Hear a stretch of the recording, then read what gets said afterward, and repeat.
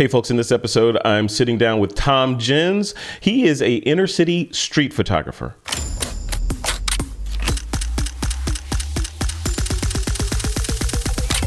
This is TWIP. Hey folks, welcome back to another episode of the podcast. I am your host, Frederick Van Johnson. Today I'm speaking with Tom Jens, who's made a lifetime career out of making an impact in inner cities by literally telling stories, photojournalism and street photography, and writing about inner city sort of issues and all the things that, I'm no stranger to, but we're going to dive into all of that stuff in this episode of the podcast. Tom Jens, welcome to the show, man. How are you doing? Hey, I'm doing great. Thank you. No, it's my pleasure. In Milwaukee, so it's it's like about 15 degrees outside. Oh man, you're right in the middle of that, right? So well, no, we didn't get it as bad as like Buffalo, but we got it cold, really cold. You got the edge of it, yeah. You got the edge. Crazy times. Well, let's dive in with some just a quick introduction for the folks that may not be familiar with you and your work. Give us your, sort of elevator pitch origin story about who Tom Jens is and why do you love picking up a camera? Why do you pick up a camera? Why are you compelled to tell stories? Yeah, I come out of the television journalism. I've done TV documentaries and cable network TV shows for like Discovery and History. That's kind of my background. But I've always been a photographer on the side and always been a writer. So in the last, 10, 12 years, I've just focused on photography and writing, photojournalism. Yeah, but that writing that you focused on, the tool or the craft, notwithstanding, great photographer, great photojournalist, and a great storyteller, but where you're aiming those guns at, where you're aiming your talents at is where the real impact is. And that's what what we talked about in the tease a little bit, documenting and doing street photography inner city. So let's talk about that a little bit and what compelled you to sort of dive into that space. Okay. Yeah, I've spent a number of years traveling around to small towns in the Midwest and West shooting pictures of people that I met and telling their stories. And about 7 or 8 years ago, I thought it would be interesting to do a similar approach in the urban inner city, the Black community in Milwaukee. Milwaukee is one of the most segregated cities in the country. You could parallel Milwaukee's Black community to St. Louis or Newark or Baltimore or Detroit or Chicago in terms of isolation and segregation for a lot of the Black population. 40% of the population in Milwaukee is Black. Yeah. So I started doing something a little different than most street photographers I've seen, and that is I started walking the streets of the inner city of Milwaukee, just getting out of my car and started walking. And that was quite an adventure because I'm the only white guy walking the streets. But I have this kind of system where I try to make eye contact with people walking on the streets. Most people don't like to make eye contact. But when I did, I tried to maybe just smile and stop and talk to them, ask them a little about their story, what their background is. And that led to not only me writing about this, but also instead of doing traditional street photography where you kind of hide in an alley and shoot pictures of what's going on, I would do casual portraits of the people that I met and tell their stories. So through the process of doing this, the racism issue started heating up throughout the country, and mainly after the George Floyd incident and a few other incidents. But that was kind of an explosion for Milwaukee. There was a lot of protests, there was some violence, some rioting, but it was just a lot of anger, mainly on the Black part of the Black community. Mm-hmm. Well, I've gotten to know a number of the street leaders, and that gave me an inside story to the Black power people in Milwaukee. And so I started telling their stories. And many of them went on to today become significant leaders in this town. Mention a few, the sheriff of Milwaukee County is black, a woman. The police chief is black in Milwaukee, and even the mayor is black. And there's many others, but those are just people I had gotten to know before they ran for office and won. Yeah. So you did the true photojournalism thing, right? Long term, though, like photojournalists, good photojournalists will become not part of the story, but sort of meld in so that they're not seen as sort of a threat or, all of the things that would go along with this foreign matter entering into our safe space, right? And with you, you're like, I want to dive into that, being white and then being in a, I would argue probably 99.9%, with you being the 0.1% black community. How do you approach that? A white duck in the pond of black ducks is what I yeah, exactly. Yeah, or a piece of salt in the pepper, right? So, like, how are you when you were in the first sort of starting out, right? How did you, notwithstanding any sort of violent stereotypes or any of that stuff, just being different? It's almost like an American traveling to a foreign country and everyone knowing you're an American, right? So was it that same kind of vibe of you're just like, I know I'm different and let me show them that I'm not a threat or I'm not here with malintent? Like what was going through your mind? Yeah, you're right. Whenever I would walk the streets or be involved in any kind of event where I was the only white person there, yes, I felt ironically like probably a black person would feel when they go out into a white suburb. It was a very eye-opening experience for me to actually experience that feeling. And my intention wasn't to, become a part of the group, so to speak, or the community, because that's not possible. But my intention was to tell those stories, because so few, as far as matters of fact, I don't know of anyone in the country, a writer or a photojournalist, who's truly delving deep into the inner city black culture and telling their stories. By them, I mean the residents, street leaders, community leaders, people who live there and who want to live a good life, but are often victims of just a small amount of criminals, that have kind of a third world economy going. And those are the stories we see, right? It's not that we don't get stories out of those communities. The stories that we do get are when something happens, some murder, some drive-by, or some sort of big whatever, something negative is used. That's what the stand-up reporters are on the corner reporting, right? But if something awesome or positive is happening, we don't really get a glimpse into those things, which paints the picture of those communities just being bad and dangerous and Mad Max, right? And just legal all out the window, which is not the case. That used to really anger me, still does actually, that the mainstream media or local television news, in the case of Milwaukee or Chicago, don't embed themselves in the community. They could even do that with their black journalists.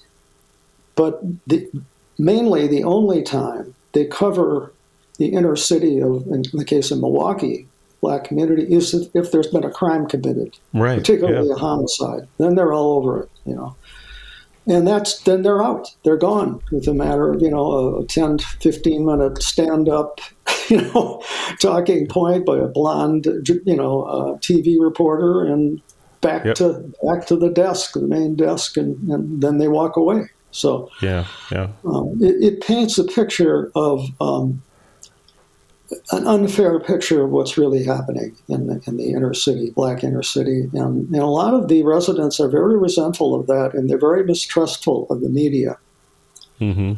So can you blame them? Absolutely.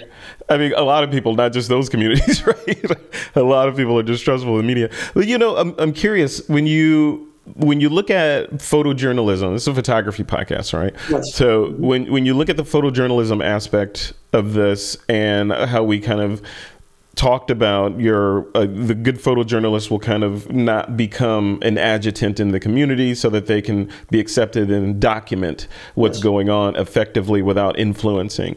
How are you able to do that long term, though? Because it's one thing, to go in and like, you know what, I'm going to document homelessness in San Francisco. I'm going to hang out and they, let them know that this is what I'm doing. So nobody's going to mess with me and all that. And then you get in, you get out. How are you able to do that on a long-term, multi-year? I don't do any of that. I don't go in and say, I'm doing this for, 2 years so you can trust me at all. Okay. I just show up, and as I've gotten close to particularly some of these street leaders and nonprofit leaders, then I'm invited to their events without even it's not that I'm white, it's that I'm objective. I'm going to report on this in a fair, objective way. Yeah. And I'm going to talk to people. So I've just tried to be neutral in that regard. Follow me? Yeah.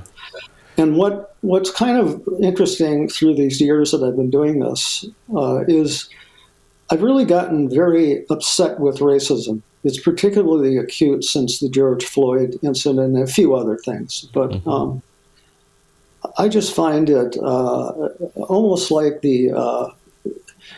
how do I describe it? It's one of the most sinister problems, not only in our culture, American culture, but in the world. It's an insidious thing, racism.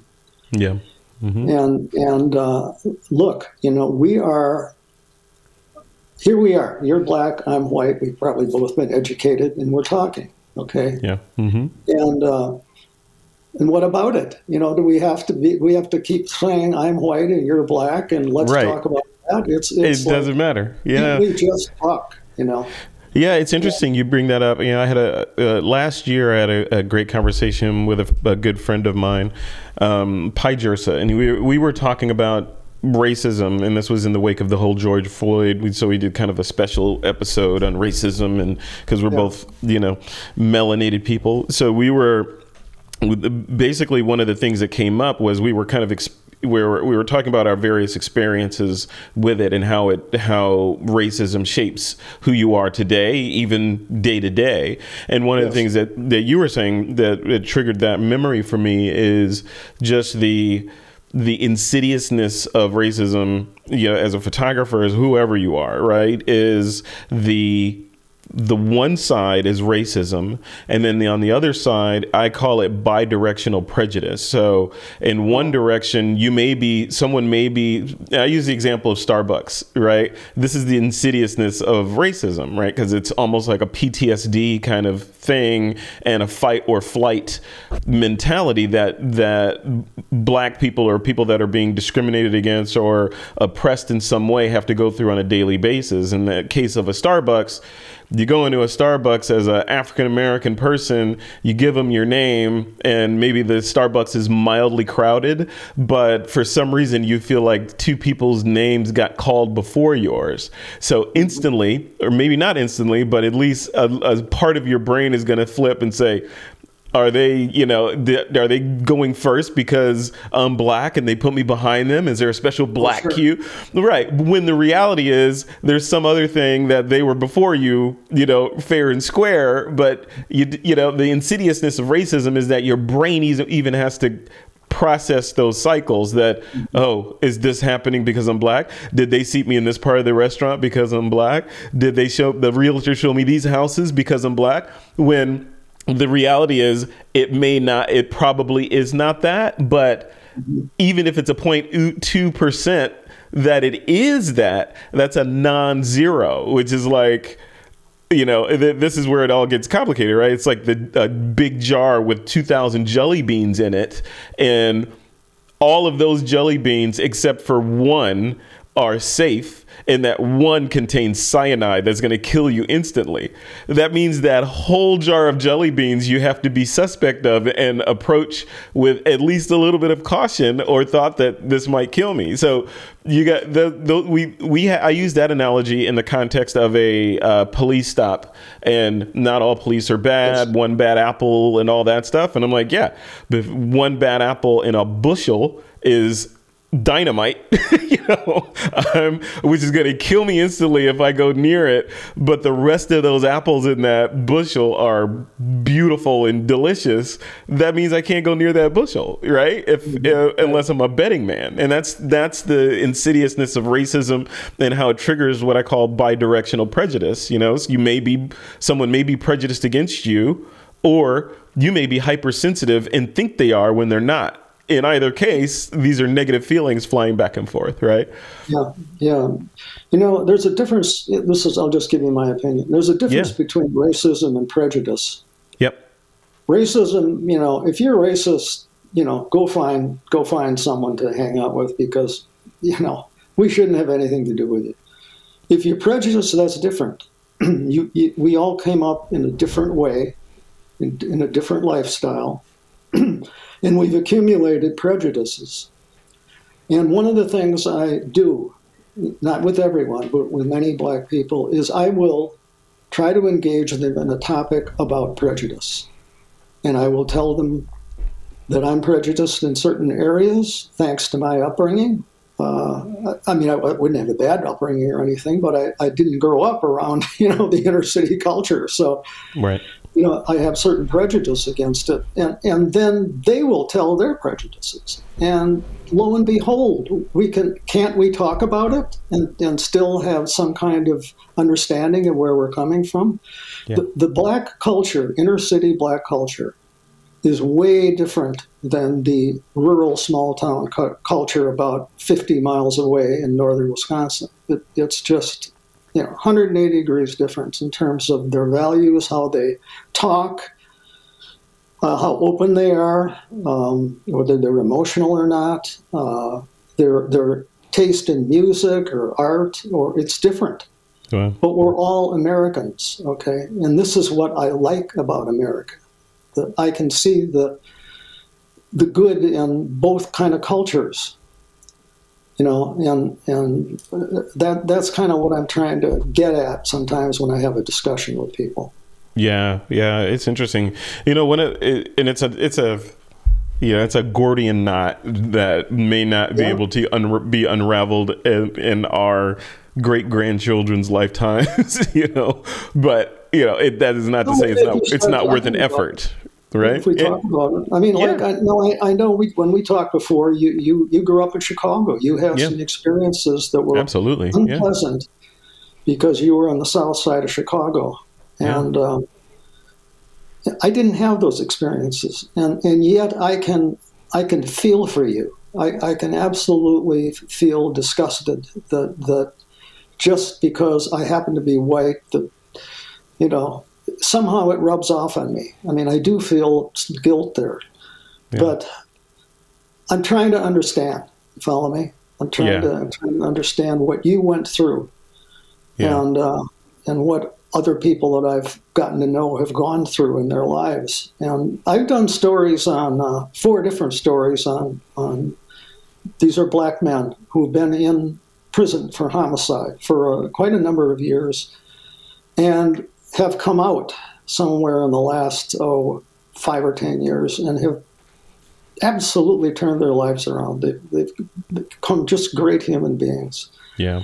And I think those stories need to be told too. It's like, you're not just put away somewhere into a jail or a prison and then you're forgotten about. I mean, that's not a good way for society to evolve.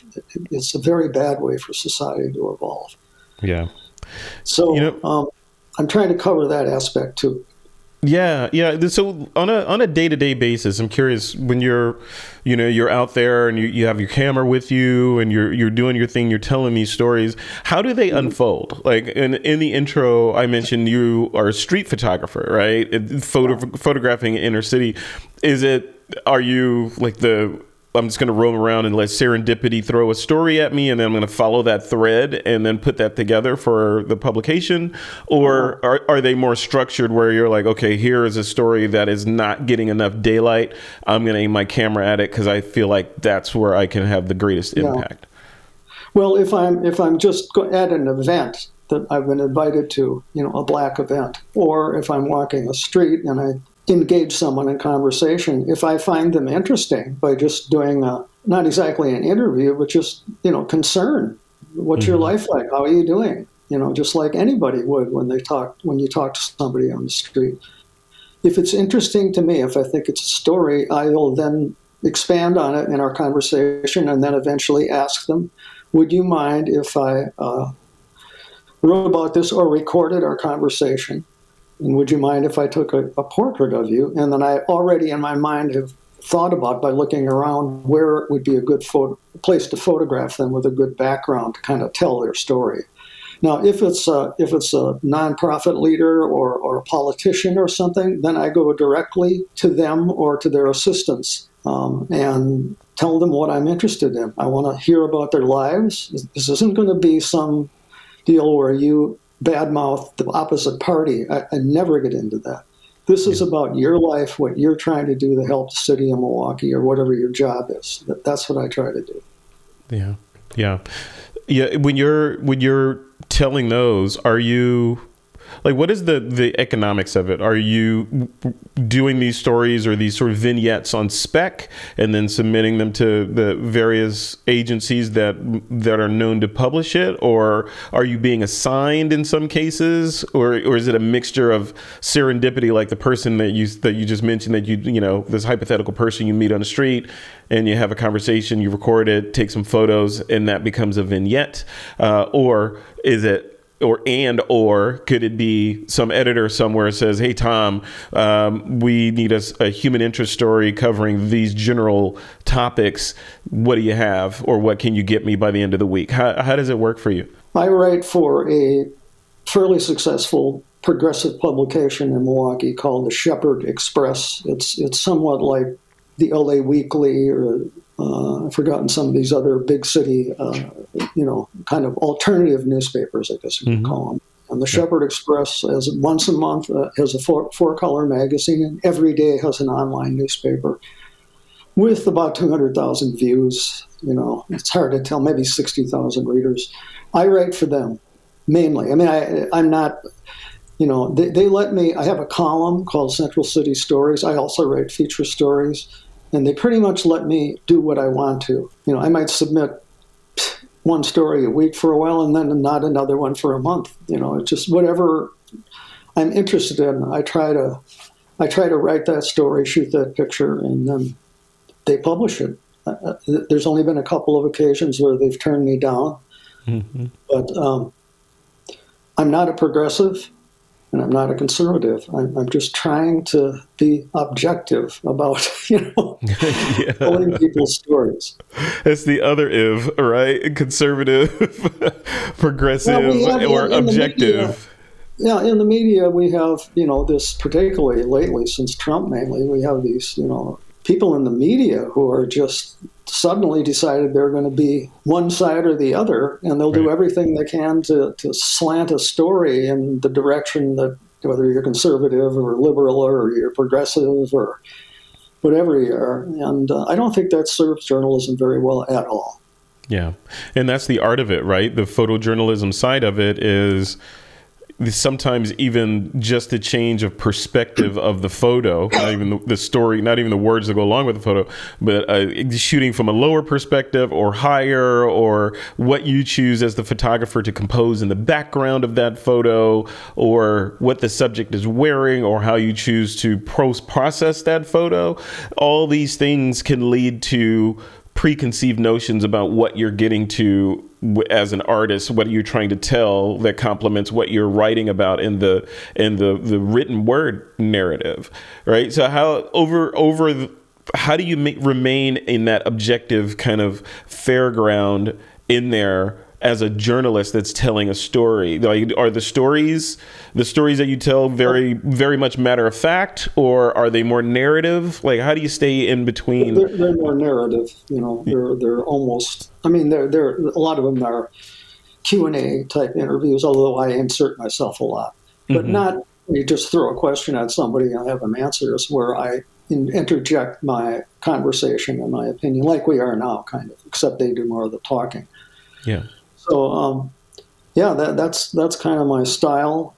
As far as I mainly shoot casual portraits where I can, and I used to, whenever I taught photography, portrait photography, I would always, for me, it's very important to include a sense of place when you're taking a picture of someone. Okay? Mm-hmm. That means, what is the environment in which they live? Okay? If that's possible. Mm-hmm. Yeah. So that's what I try to do with my portraits. Have a sense of place. Get a sense of, when you look at the picture, not just at the person, but kind of, oh yeah, that's where they live. That's their environment. Yeah. When you're out there doing these shots, are you or have you ever felt like you're in danger? I mean, you are a white guy walking around a black neighborhood with expensive camera gear, right? I mean, like that's, there's a certain amount of physics that goes in there too. Well, so, no. Yeah, I was assaulted once, wasn't a pleasant experience, but yeah, too bad. I mean, I went right back. It's like, that's just a small. It was a small cadre of youth, juvenile drug dealers that assaulted me, and that's just not the whole story. It's just happened to me, and it happens. I've been called names. I've had my tires slashed, a few things like that. But that's just a tiny part of my experience, and I just choose to let that go. Yeah. Yeah, no, the split side. I don't feel. I feel. I mean, you asked, do you feel kind of, worried and stuff? Right. Well, like any environment, I'm careful not to park on a dark street or stuff like that. But I mean, no, I'm not that worried. I find most people are just decent, nice people that are just trying to get by. Yep. Yeah, absolutely. And then on the flip side of that, of the stories that you've done, over the years, is there one story that sticks out in your mind as, this is a story that I feel like made the most impact, that may have changed lives or perceptions or prejudices? Like, is there a story like that sticks out in your head? There are several, but one that I give a lecture now and then to suburban Rotarian groups, white groups, to try to explain what life is like in the inner city, and maybe to try to get them to engage with a person opposite their color, if possible. But there's one story there's a couple, but one in particular is just heart-wrenching. And this woman, I don't want to name her, but she, over a period of 2 years, she lost 5 members of her family to murder. Wow. I think it was 2 nephews and 3 cousins that were murdered in the inner city. That's one. That really made an impact on me, and I've gotten to know her a little better. And she's got courage. She's making a comeback, and she's trying to do things she can. Other stories are domestic violence stories. Those are so tragic. One in particular were these 2 women that were cousins. I'm talking women in their 50s, black women.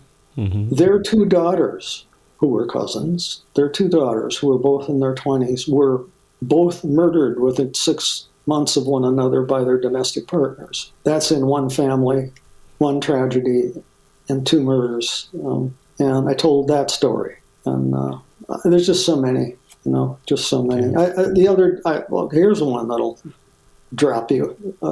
Just happened. I just interviewing this guy for it's for kind of a broad subject, but this gentleman was telling me his backstory.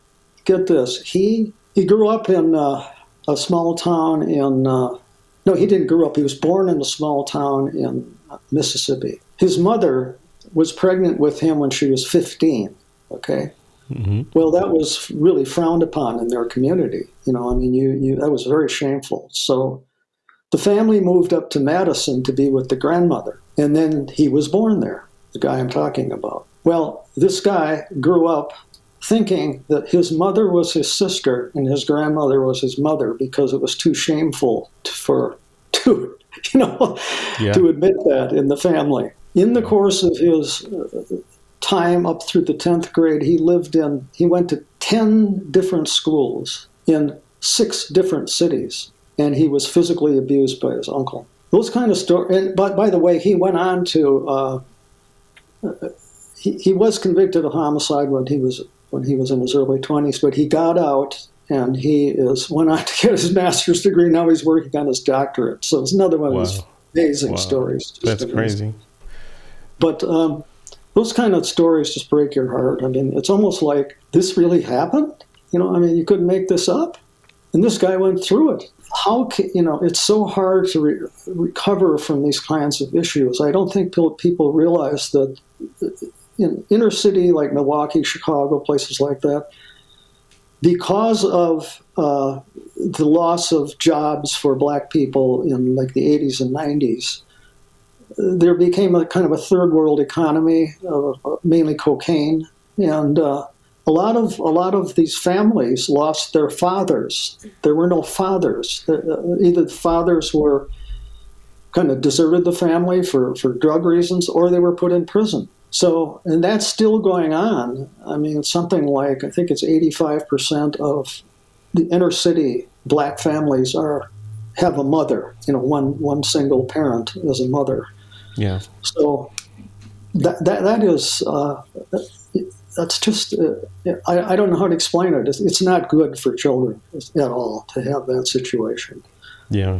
Yeah. And at a certain point, it becomes normal, right? Or, right. Two-parent homes, like when I was growing up, 2-parent homes were kind of the outlier. Right, like it was either it wasn't the Cosby Show sort of dynamic all the time, but at the same time we weren't unhappy. We weren't suffering because of that. I had a two-parent home, up until my mom passed away. But and I feel like you're right. Like I feel like having 2 parents in the home to manipulate against each other right, as a kid, to have that, and to have that is, I think, part of why I'm able to do some of the things that I do today, or have some of the outlooks or insights both ways, and even those patterns with regard to how are you going to parent your kids comes from those engrams that happen at that age, right? The particularly young black men, I'm talking about teenage men or even a little younger, it's very hard on them not to have a dad. And there's so many good people, good black men in Milwaukee, through nonprofits or just on their own, that are trying to fill in, and be a dad to these guys. These guys need discipline. We all do. You remember, I do. When you grow up, you're a teenager, you absolutely need discipline. And if you're a boy, you have a little more freedom. So, and then you can get in trouble if your friends are involved in, shady activities. You might get in trouble. And so, that's part of that culture. Yeah, it's interesting. I was explaining, I was having a parenting, what is a parent or disciplining conversation with my daughter a couple of weeks ago. How old is she? She's 9, right? So we're having this discussion, and I was, I like to use analogies, and we were outside, and there was on the side of the house, there's a lattice work with vines growing on it, right? So I said, basically, your parents are that lattice work. Right. As you're growing up, we're keeping you, and you're growing, you're safe, you're not going all over the place. But more important than that, we're providing structure for you so that you can be the best you that you can be. Right. So we, in that analogy, we are the lattice, and you are that crazy vine that's trying to go all over the place. And it's the truth. Right. For anything, without some sort of structure, i.e.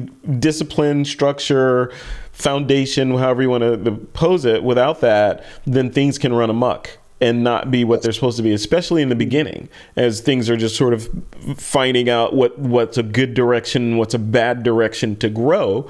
If you're not provided with some gateways as to, that's the right way to go, you'll definitely be successful of finding the sunlight if you go this way versus around the corner in the back of the house and all of this. So that's good. I like that. Yeah. There's a guy in Milwaukee, one of the people I admire the most. His name was Ed Hennings. He made the mistake of killing another gang leader when he was like 20. He was put in prison for I think 27 years before he got out. But while he was in prison, he read everything he could. He did every possible thing to help and educate himself. And when he got out, he became, he owns a small trucking company. He owns a beauty salon, among other things. He's very successful. And what he does is, on his spare time, if he has any, he goes into schools and he talks to kids, about not wasting your life, about not making mistakes. But I'll never forget, he said, sometimes he'll go into a school, particularly like a middle school, and because all the teachers, elementary or middle, are generally women, these boys just gather around him. Just gather around him and hug him because they don't have any, they don't have anybody to identify with. I mean, not that women are bad or anything, but you're a boy. You need some adult men around. Yeah. No, absolutely. Yeah, to pattern after and to, good and bad, right? You have adult men around doesn't mean they're all going to be amazing. You could have adult men around and pattern bad behavior, just as easy as you can pattern good behavior. So, I don't think there's a magic formula as if you just put two parents in the home, everything's going to work out great. No. Those parents may suck, right? So, good parents. Two good parents. Yeah, but those details, it's the details. Yeah, the devil's wager in the little details. I did send you, or I don't know if you can eventually show this, but I did send, my website. That's what I was going to mention. TomJensAmerica.com, one word, TomJensAmerica.com. And in that website, there'll be a gallery called Inner City Milwaukee. And I just wanted to mention it because what I did on that website, which is something I've not seen anyone do, no fine arts photographer do, and that is I made it a scroll. You page down, there's individual pictures with a caption or maybe a couple sentences. But if you were to slowly scroll down that whole inner city gallery, it would almost be like a movie. You get a sense of what life was like in the inner city. So anybody who's interested in that, they could look at that, and it's pretty fascinating. Absolutely. And that's TomJensAmerica.com. One word. Mm-hmm. One word. Yep. I'll put that I think you're down there. Yeah, that'll show up down there, and it'll also be in the blog post for the episode and in the YouTube notes or description if folks want to check that out. Before we wrap this up, Tom, just a couple of photography nerd questions. I could speak to photojournalists all day. I could, especially on this topic that is essentially me, very close to me. The nerd part of this is gear. You bring certain gear with you for certain situations in any genre of photography. When you're doing inner city photojournalism or inner city street photography, what's your loadout look like? What do you look like when you show up at a location to do a little vignette? With a few lenses and a couple of cameras. Now I show up with one camera. It's a Nikon digital, one of the newer Nikon digital models, and one zoom lens. I think it's a 28 to 140, I think. And the reason I do that, and I don't even put a flash on anymore. A strobe. It's very intimidating for if you're trying to engage a person or even get their portrait to have that gear thrown in their face, or a tripod, it's just, even for me getting that picture taken, I don't like that. I find it, it takes too long, it's intrusive. So I've tried to simplify my approach with my gear. Yeah. That makes sense? That makes absolute sense. Where I was going with that is, I'm curious if you will downsize from the one camera, one lens mindset to no camera and smartphone. And go in. No. You're not gonna do that? Tell me why. Seems like that'd be ideal for what you're doing. I've been doing this too long. Actually, that you bring that up, I've been looking at that iPhone 14, Pro 14. That, from what I've seen, it does some amazing pictures. Really it amazing. Does. Yeah. So I don't know. I'll try it maybe. For now, I'm kind of going with what I'm used to, but. someday we're gonna come to having something like an iPhone as photographers to carry around with us. Yeah. If you look at cinematography and how that gear is downsized to now, where if you ever seen a shoot, I mean a high-end movie shoot, you'll see the cameramen have really small cameras. Yeah. Same with the sound people. Yeah, I'm using a similar camera to what you're talking about now. It's a Panasonic BG-H1. It's a box camera that's modular, and it's literally Netflix certified. So I would imagine hundreds of these things are floating around Hollywood and Bollywood and wherever else. Everybody's a visual storyteller now, right? On YouTube. That's it. Everyone, and when everyone has superpowers, no one has superpowers, Tom. I did want to mention to you before we wrap up here is I really enjoyed your program on the Flickr Foundation. And I'll tell you why. Why don't you go ahead and explain it first, and then I'll give you my feedback. Sure.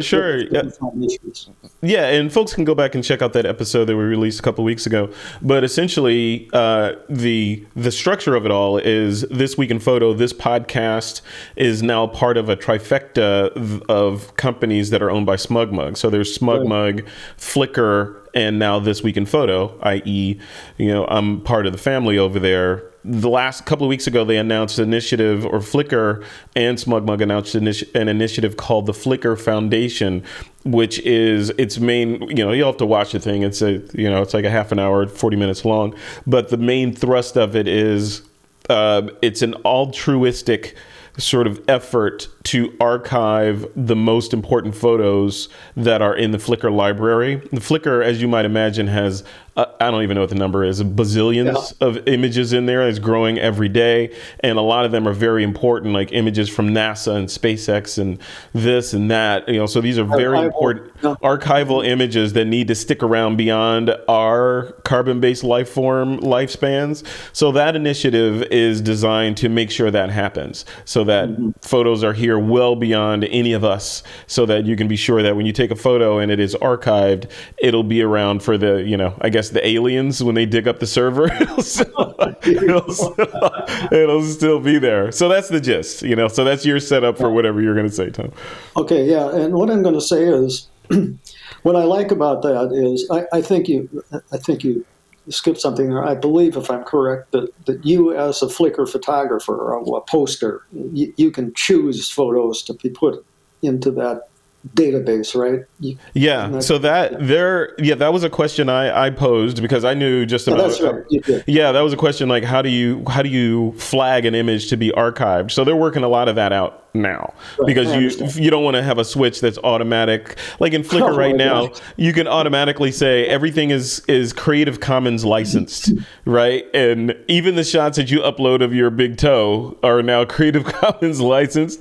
Archival is a bigger deal than that. So they're working out what the exact parameters are going to be around what gets included and what doesn't, and what control the photographer or Flickr customer has over what's going to be included and what's not. Absolutely not. Like your private shots of your kids, you may or may not want those archived, right? So there's questions like that. This is the announcement of that foundation. I look at it from a podcaster, news teller sort of standpoint, is basically revealing this is a direction we're moving in, because we care about photography for these reasons, and we feel like these things need to be saved and archived, and we're taking steps to that end. We're not at the end yet, but it's a very strong beginning. Well, for me, on a sort of a selfish basis, is what I like about it is I believe that a lot of my work that I've done in my career, a lot of rural and small town historical images of people who are no longer alive. Also, my inner city black cultural pictures, I believe, will be historic.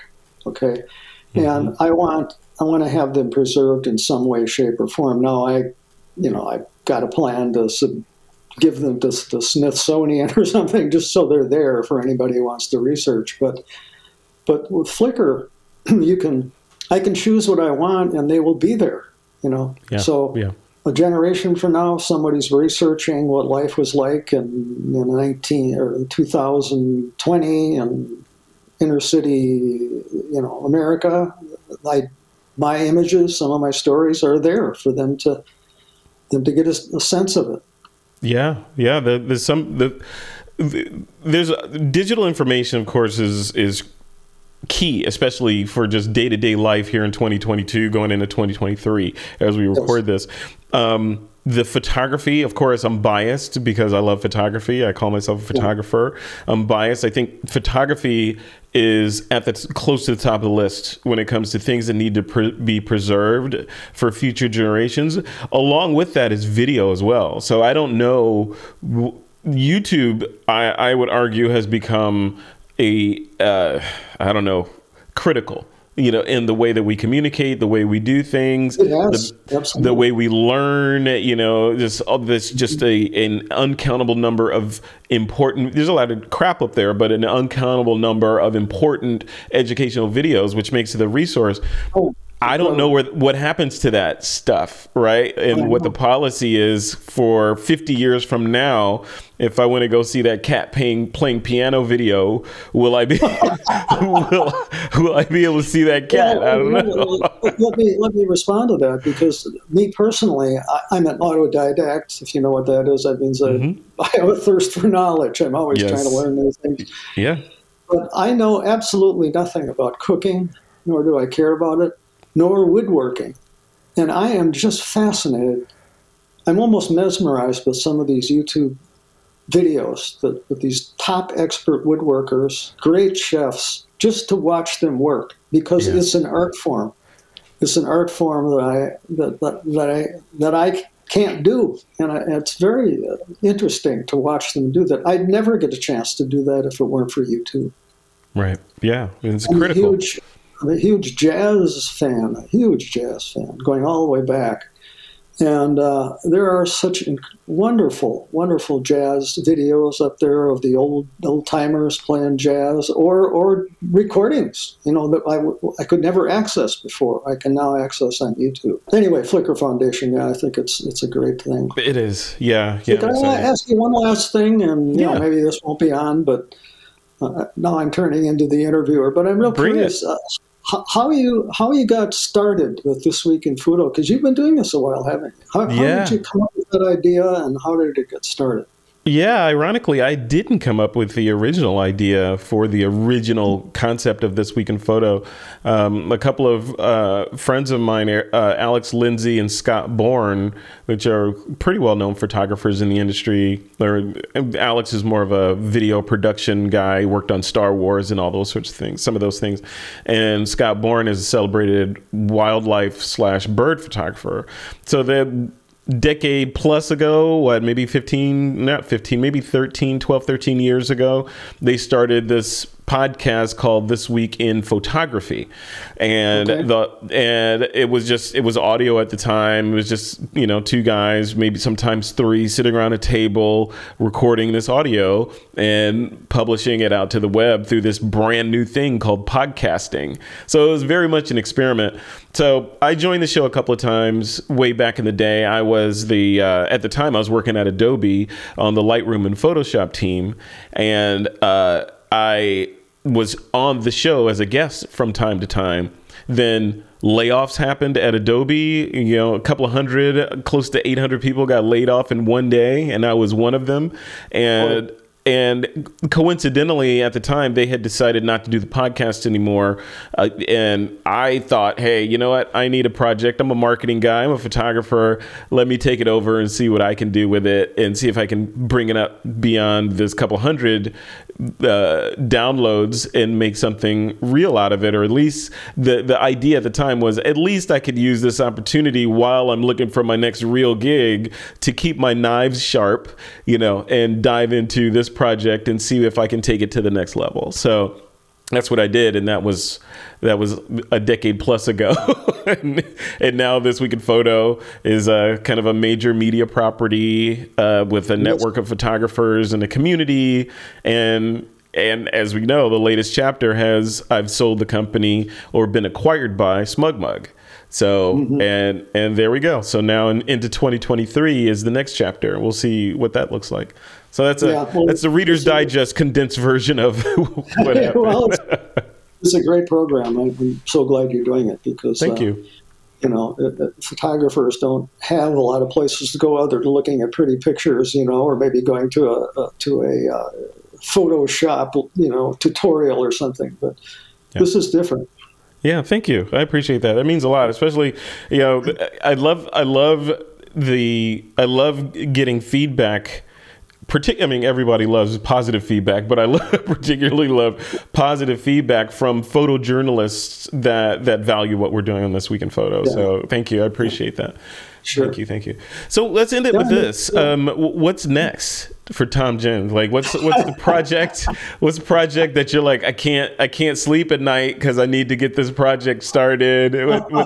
What is that? I've got about 3 stories I'm working on, and I'm pretty frustrated with my subjects right now because they're not getting back to me. But I think probably because it's the Christmas holidays. But no, there's nothing specific other than trying to keep doing what I've been doing for as long as I can do it. Because particularly racism and that kind of divide is prominent in the world. And I'd like to make a small contribution to see if we can't help overcome that. Absolutely. Well, thank you, from a podcast host perspective for coming on the show, but also as someone who grew up in inner cities. I mean, like you said, you mentioned I grew up, part of my growing up life on the south side of Chicago with half of my relatives on the west side of Chicago.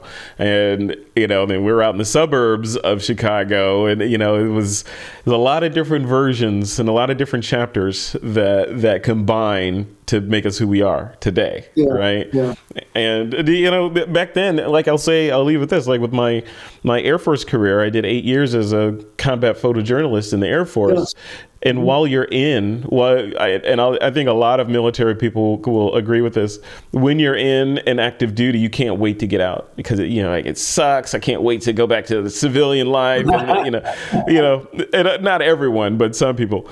But I'll tell you, those years were some of the best, most formative years of my life, right? Yes. Of even if it was mundane and a grind and why do we have to get up this early for nothing, all that combined to, I feel like, allow me to do some of the things that I'm able to do today. So it's interesting. Thank you, Air Force. Yeah. Well, interesting you mentioned that because I've done some stories on like middle-aged or beyond middle-aged black men that are fairly successful in Milwaukee.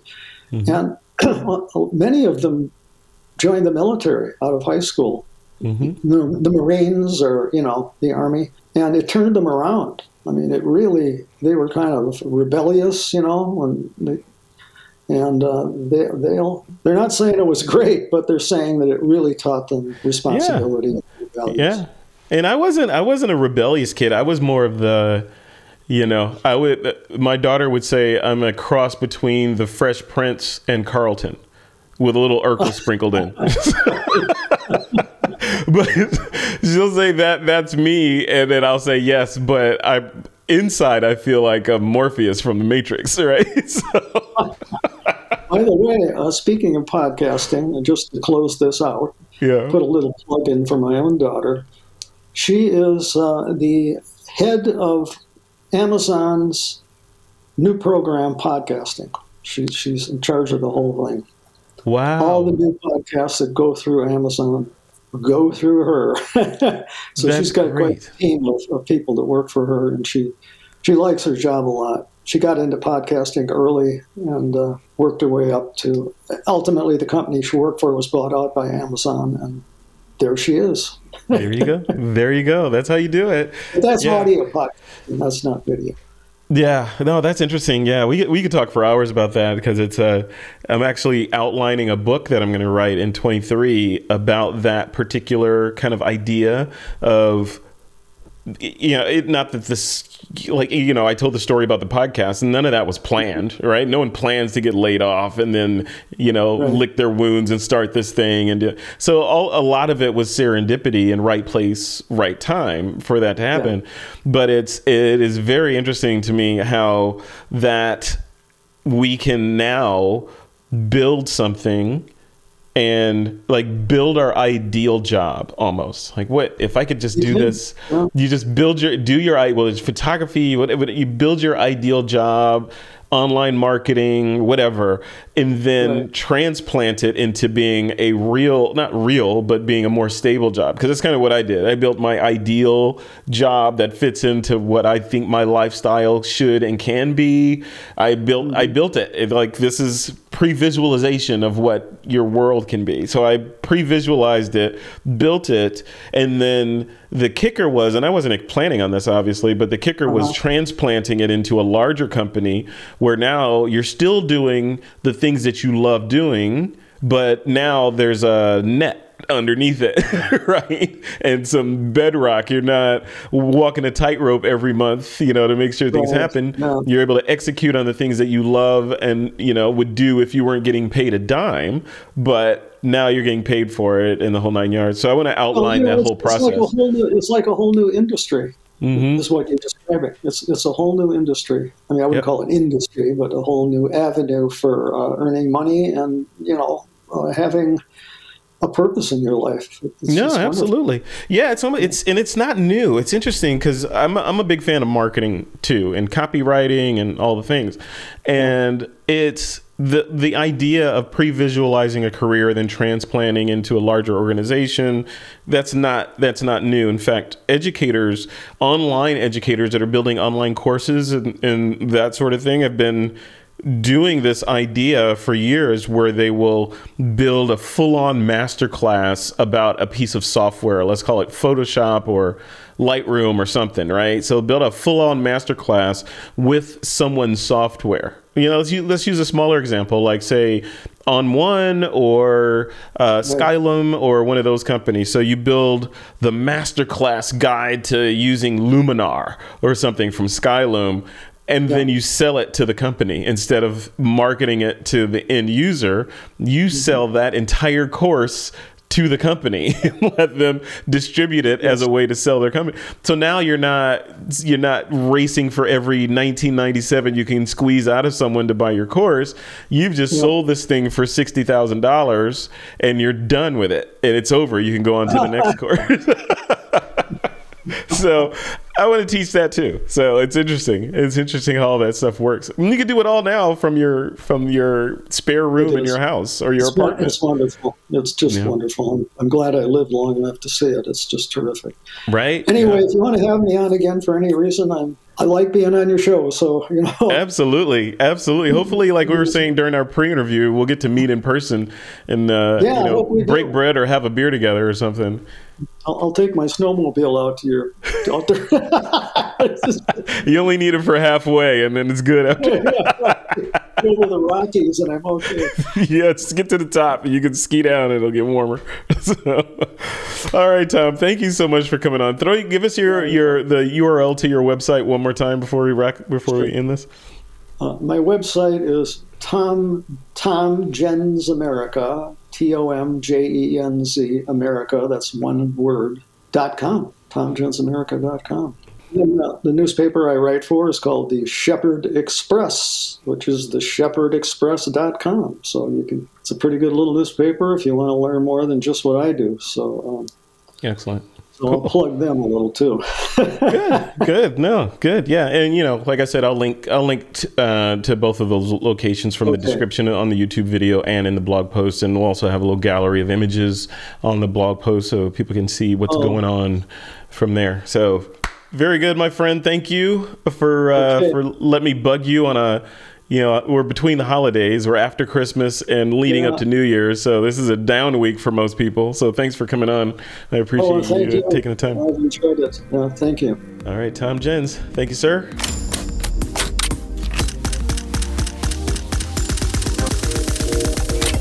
This is TWIP.